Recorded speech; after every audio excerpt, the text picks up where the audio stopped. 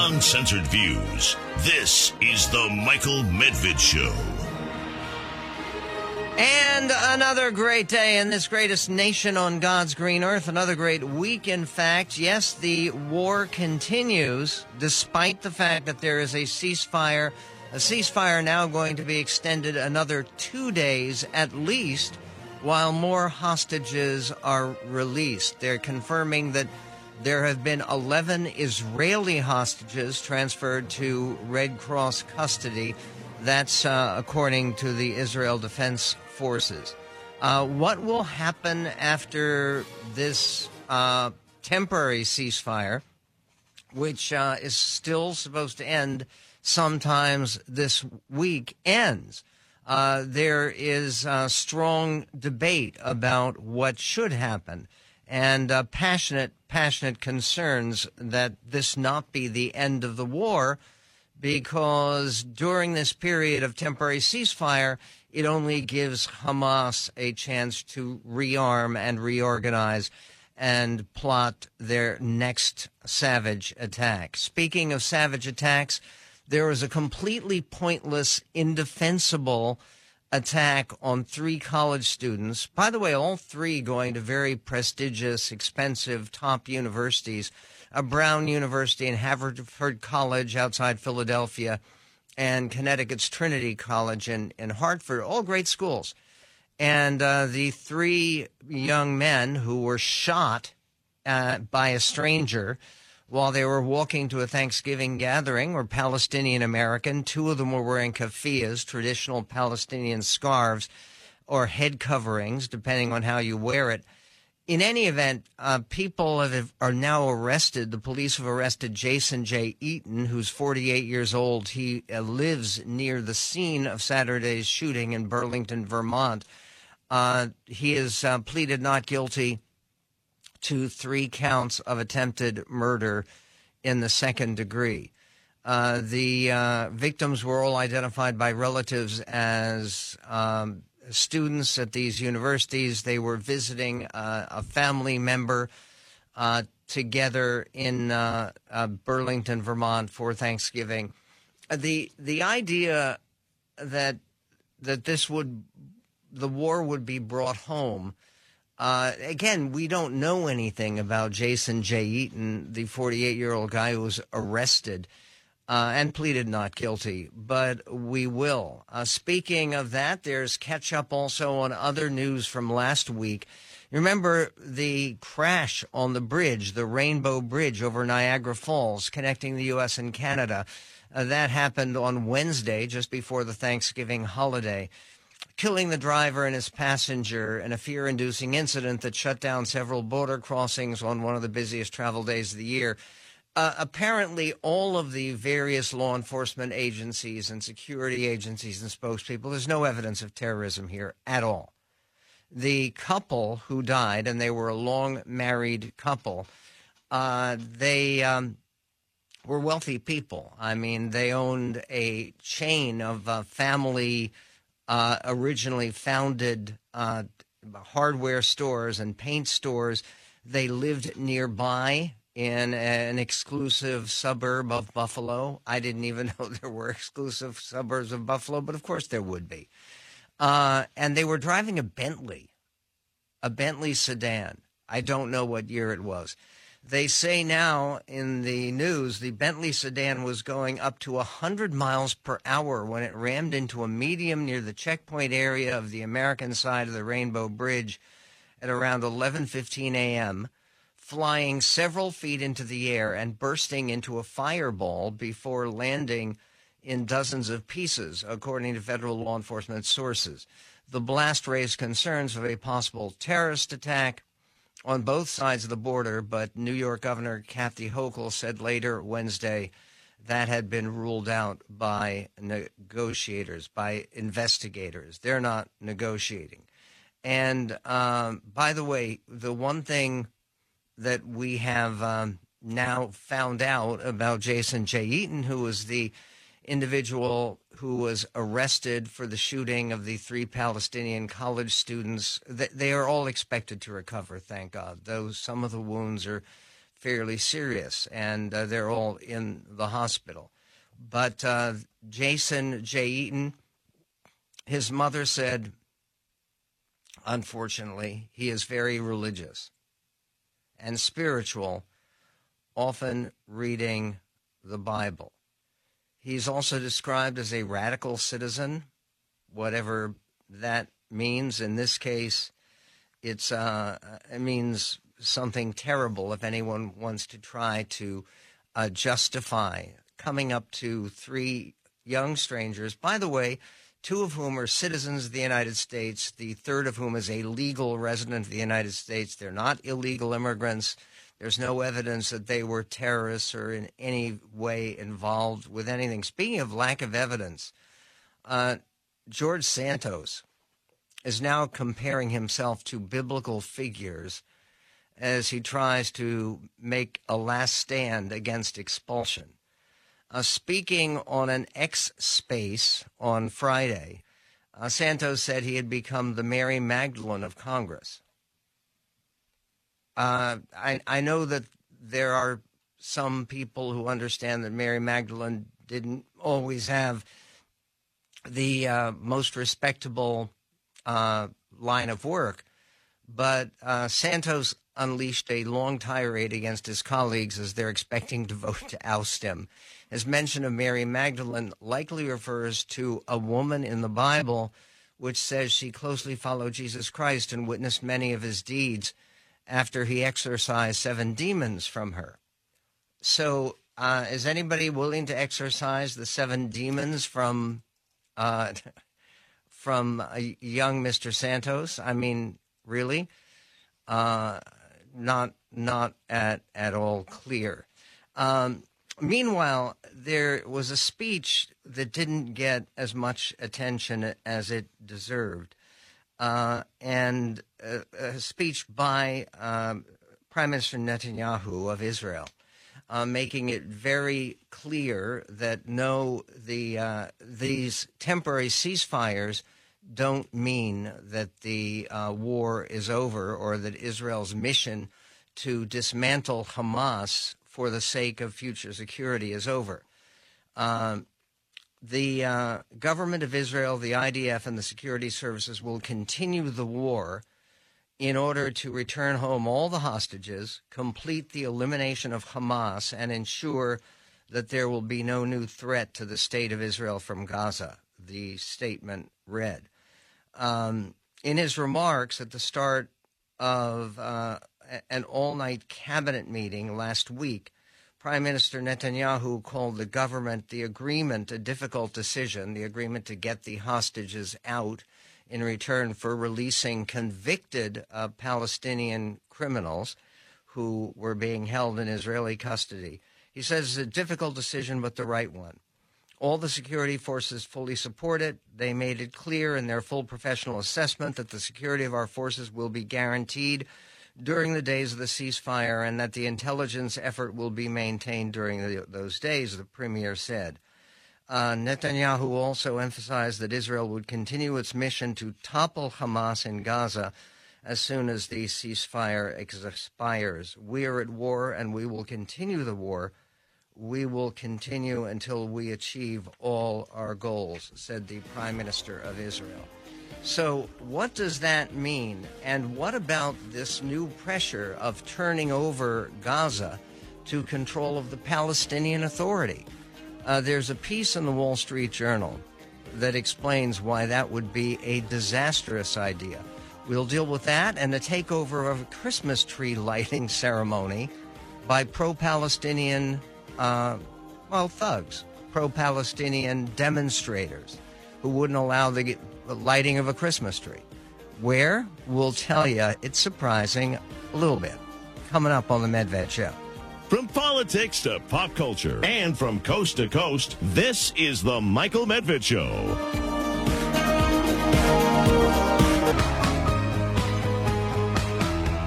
And on the Michael Medved Show, concerning that troubling incident over the Thanksgiving weekend, it's not only a troubling incident, it's a brutal incident and a criminal incident, an unjustifiable incident, where there were 3 Palestinian American students, again, 2 of them U.S. citizens, one of them a legal resident of the United States, who were going to a family Thanksgiving gathering and with extended family, and all 3 students in good standing at very prestigious universities, and they were shot. And they were shot by an individual, 48 years old, and we'll give you more about Jason Eaton when we find out about it. He's pleaded not guilty to shooting those 3 college students. The mayor of Burlington, whose name is Miro Weinberger, by the way, you know the most famous mayor of Burlington, former mayor of Burlington, is Bernie Sanders. Yeah. It is by far the largest city in Vermont, and the students were there visiting friends apparently at the University of Vermont, and plus they have a family connection. But the statement by the mayor of Burlington, Miro Weinberger, sounded like this. Listen. Not only has the U.S. Attorney been extremely supportive throughout this event, the federal government has provided enormous technical resources and law enforcement capacity throughout. And I have received direct support from the White House and the Department of Homeland Security as well as we navigated this unprecedented event. In fact, one of the reasons that this press conference got started a little bit late is that I just had an extended phone call with President Biden. It was my honor to thank the President for his leadership in caring for our community and for the victims of this terrible crime. And it was also my honor to make clear to him the critical role that federal partners have played in securing this quick arrest. And again, that seems to be proceeding apace.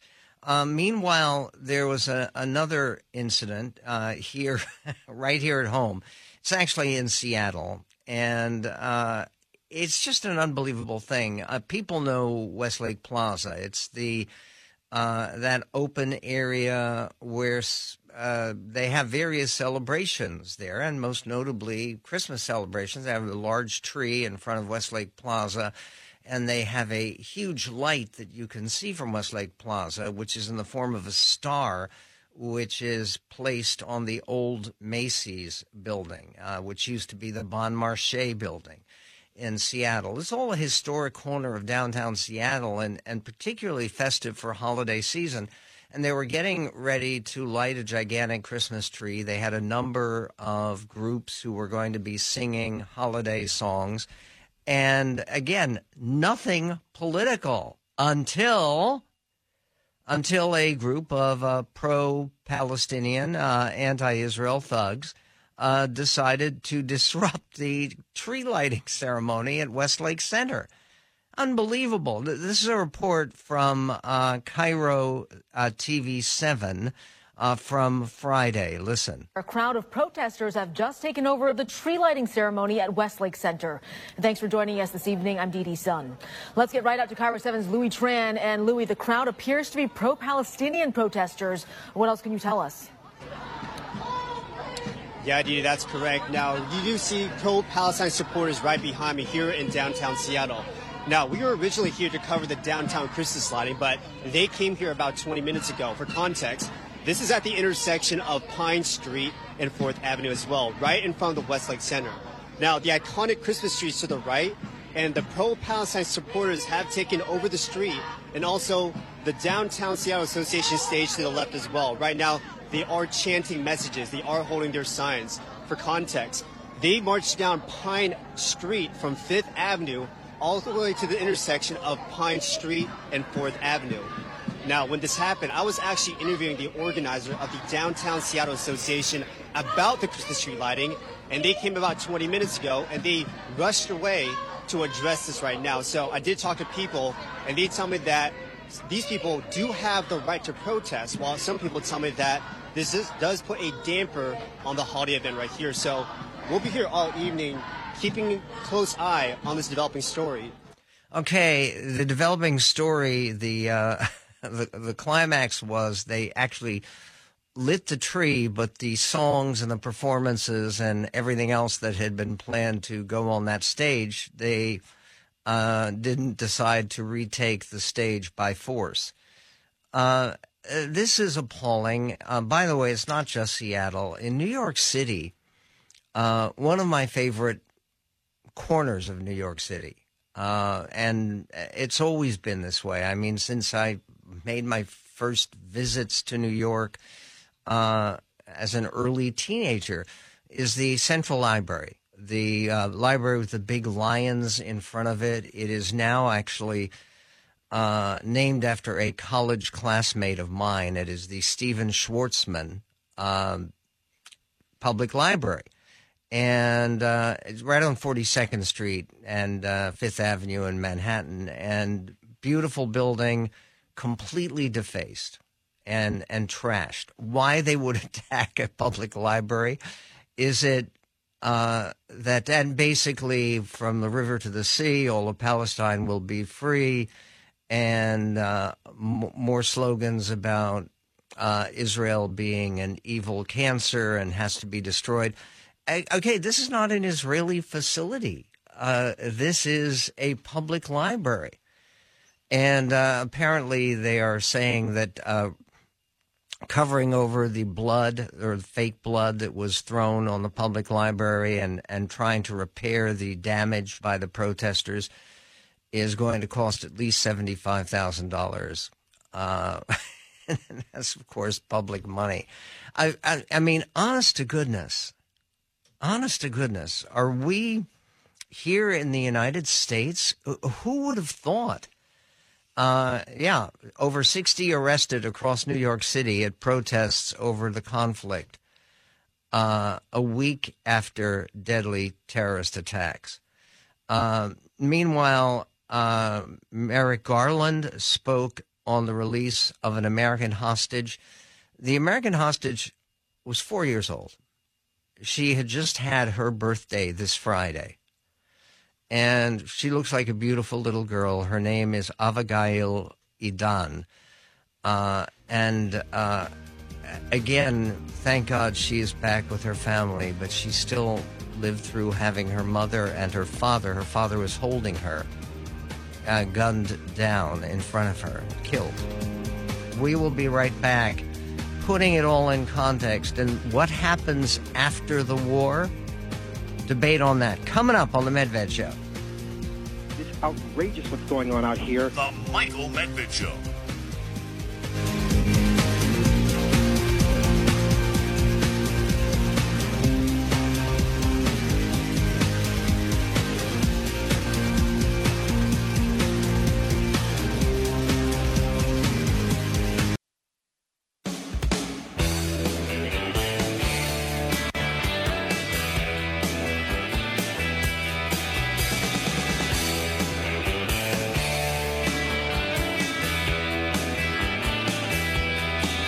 On the Michael Medved Show, Attorney General Merrick Garland spoke about the release of the first American hostage to be released. That's the little girl who had just celebrated her 4th birthday on Friday. Her name is Avigail Idan, and she came home to her uncle and her aunt. Her parents were killed in front of her.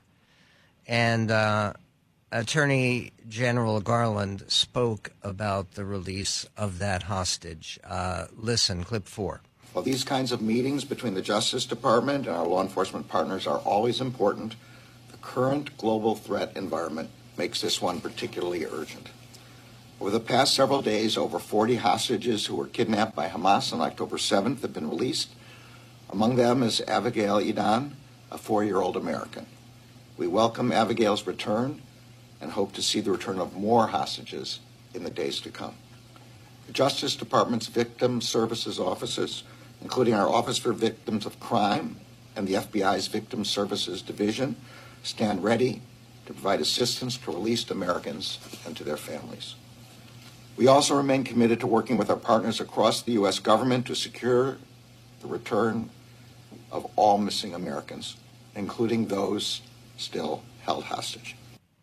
And we don't know exactly how many of the hostages still missing are American. One of the few male hostages who have been released, there were actually 11 Thai nationals who were working as farm workers in southern Israel, and they were taken as hostages. And the government of Thailand helped to get them priority for their release. And there was one hostage male, for only Israeli male apparently released so far. He was a young man who had joint Russian and Israeli citizenship.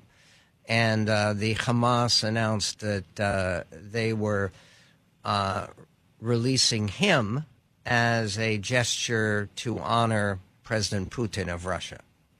Naturally. The 58 hostages apparently have been either released or are about to be released so far. And according to the agreement that both Hamas and the Israeli Defense Forces are prepared to honor, the ceasefire will continue one day for every 10 additional hostages to be released. And they have now agreed to continue for 2 days more, with another 20 hostages to be released. I believe that would make a total of over 70. And again, we don't know exactly who is holding the other hostages or how many there are or where they are, obviously. This is John Kirby, the White House security spokesman from the National Security Council. Rear Admiral Kirby had this to say about Hamas and its commitment. We think the number is, it's less than 10, probably in the neighborhood of, about 8 to 9. But we don't necessarily have firm, solid information on each and every one of them. And why haven't the two American women who are with Abigail, what happened with them? Why haven't they been released? Well, we certainly hope that we'll see them in hopefully today. And if not today, certainly over the next couple of days. We want to see them back with their families where they belong as well. The lists are developed by Hamas, and then, of course, the Israelis develop their list of Palestinian prisoners that they're going to release. And we're not involved in the specific drafting of the lists and the determination on Hamas's side of who's going to come out on any given day. Obviously, we want to see those two American women released as soon as possible. And the truce being extended 2 days, what happens now? Do you want to get like 3 days next, or a permanent truce? What's the thing? It's like I said in my opening statement, Steve. We're grateful that we've got an extra 2 days to work with here. That'll result in the release of 20 individuals, women and children. And as I said right at the top, we'd certainly like to see even that extension extended further until all the hostages are released. That's really the goal here, get all the hostages home with their families where they belong. Okay, and again, is it, given the brutality of what occurred and the brutal nature of taking people in their 70s and their 80s and people who are below the age of 10, there's another 9-year-old little girl who was released. I mean, the entire thing is so brutal and awful, and the idea that one of the hostages who has been released has narrated that the worst part was being in these dark tunnels. They were fed only bread and rice. I mean, not that this is the worst thing comparable to wounds or death, but a number of the hostages, older people, lost as much as 15 pounds during the days that they were held in near starvation conditions in dark and apparently extremely smelly tunnels. amazing thing about what happens next has been the suggestion by some people, and they're not stupid people, they're people who tend to be on the left, the extreme left, saying that what should happen to Gaza after the fighting has stopped and after presumably Hamas is basically demilitarized, its military potential, its potency in terms of doing any other surprise attacks or attacks of any kind on Israel would be dissipated, would be destroyed. That's the goal. But after that, is it a good idea to turn Gaza over to the Palestinian Authority? There is an extremely persuasive piece that's frankly changed my mind on this issue. It's by Eugene Kontorovich and Itamar Marcus, who Kontorovich is a professor at George Mason University, Scalia Law School, and a scholar at the Kohelet Policy Forum. Kohelet, it means Ecclesiastes. That's at the Jerusalem Center where that occurs. And Mr. Marcus is a director of Palestinian Media Watch.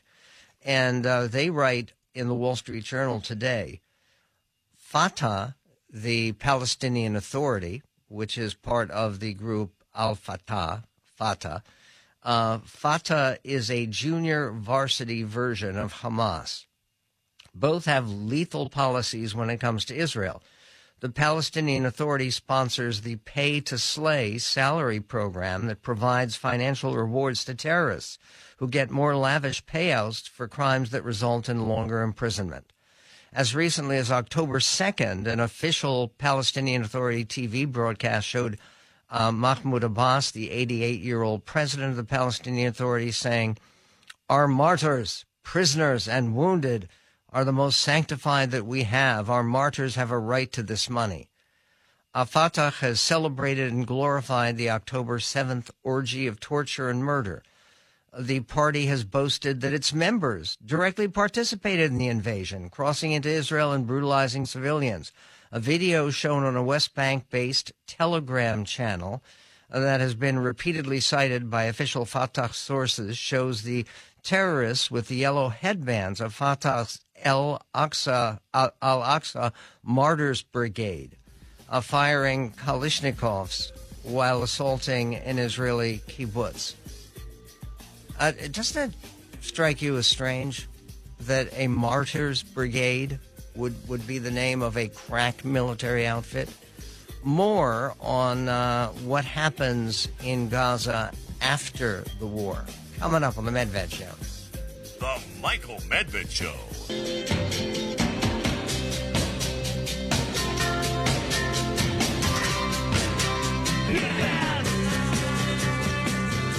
And on the Michael Medved Show, here at home, the presidential campaign continues.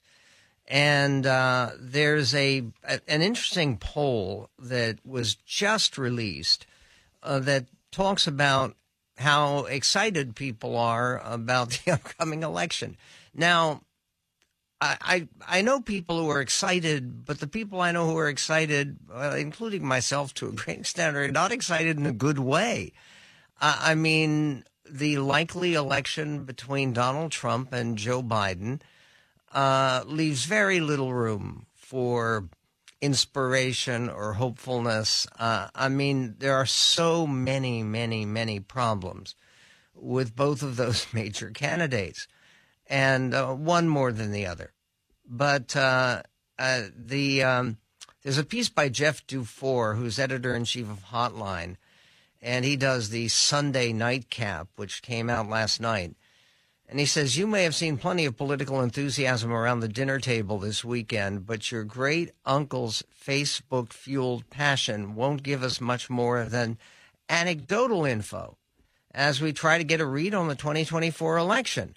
Fortunately, there's some hard data coming out on voter enthusiasm from reputable pollsters. This month, 58% of voters told the Fox News poll they were extremely interested in the 2024 presidential election. Another 23% were very interested.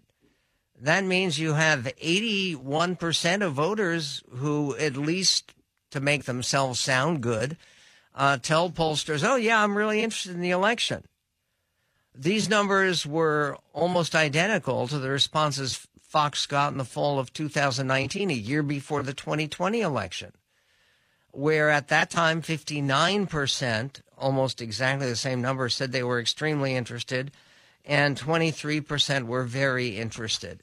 And that resulted in a record turnout.